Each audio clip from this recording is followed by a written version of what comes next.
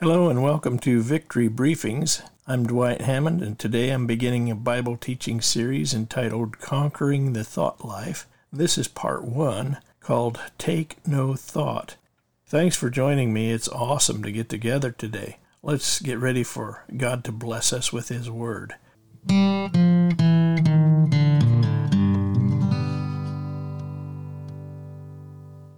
Take no thought. How much time do you think about things that worry you? Do you realize that we decide what to think and say all the time? Why not think and speak of things that are good rather than bad things? I want to talk to you today about what some of the things Jesus said in the Sermon on the Mount. In the Gospel of Matthew, we find that in chapters 5, 6, and 7. He gives an account of the Sermon on the Mount. Jesus is preaching about what people should do and what people should not do.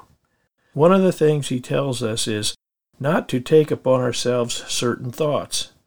This is one of the things in the sermon that astonished the multitudes because he taught with authority. If you study Jewish rabbinic interpretation, you find that it was typical to cite a whole list of sages and quote other rabbis in order to come to an authoritative conclusion or to make a point. It reminds me of the great musical Fiddler on a Roof when Tevye is perplexed about his daughter's situation and he begins to reason. He says, on one hand, this could be bad. On the other hand, this could be good. And on the other hand, and he says, wait, there is no other hand. Anyway, at the end of the Sermon on the Mount in Matthew 7, 28 and 29, Matthew mentions that the multitude was astonished when Jesus confronted issues in terms of his own wisdom and authority. We know that Jesus only said what the Father said, and it is amazing that Jesus gave us this same authority. We can use God's Word, and I like to astound multitudes. This time our scripture is Matthew 6:31, where Jesus says, therefore take no thought, saying, what shall we eat, or what shall we drink, or wherewithal shall we be clothed? Take no thought, saying, as the King James or the New American Standard Bible says, do not worry then, saying. I like that. As long as we are in the world, we will be exposed to anxious thoughts. The enemy will try to make us worry about even our basic needs.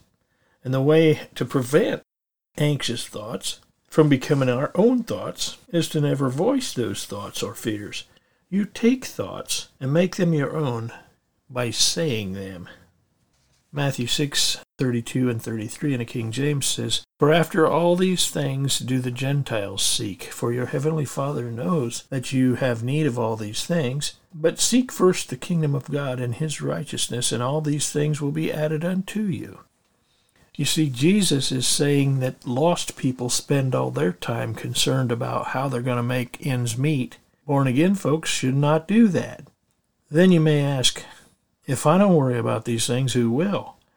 And the answer is, God knows what you need better than you do. If you seek him first in your life, he'll take care of all your needs. Notice that this verse switches from saying what you think to using the word seek, which is to desire, endeavor, or inquire. And Jesus is using these two terms interchangeably. He's using the word saying and the word seek interchangeably. So keeping your mind on righteousness, or right things, equates to seeking God's kingdom. In order to seek the Lord, we must keep our minds focused on him, after all. We have a choice as to what to think on and what to seek after. Worry brings on doubtful expectations, and it'll destroy your faith. When worries come, fight back with authority by saying something like, that's not my thought. Devil, get out and take your stupid ideas with you. I'm a believer and not a doubter. I take authority over my thoughts. I refuse to take anxious or doubtful thoughts. I refuse to speak words of worry and doubt. My focus is on what God says about me and how he works in my life. In Jesus' name. If you say those words with meaning and believe them in your heart, it'll take place. Take this briefing to heart and think about it as much as possible in the next few days. Rewind it, replay it. Read the scripture and speak these words used here, and you'll begin to realize your God-given power and authority over your thoughts. We need to speak to the enemy. Talk to the mountain. Whatever the problem is, speak to it about what Jesus has given you. God sent Jesus for the cure. Jesus provides peace. God sent Jesus and the Holy Spirit for your power. We need to understand these things and use them every day.